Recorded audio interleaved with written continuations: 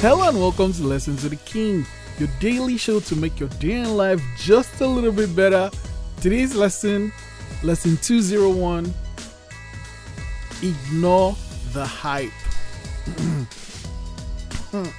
Thank you, social media, Facebook, Instagram, TikTok, Snapchat.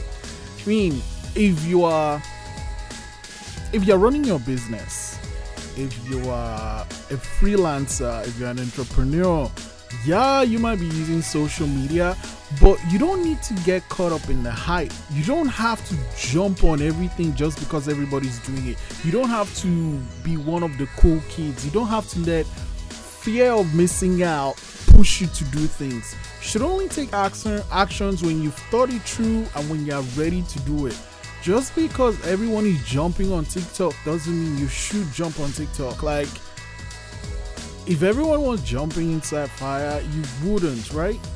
You would be like, well, maybe, I don't know. Hopefully you wouldn't.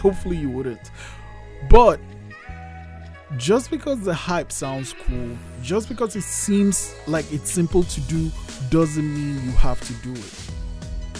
And that's just it. Today's prompt 202, what is the current hype in your world? Lesson 202, ignore the hype. I'll see you tomorrow.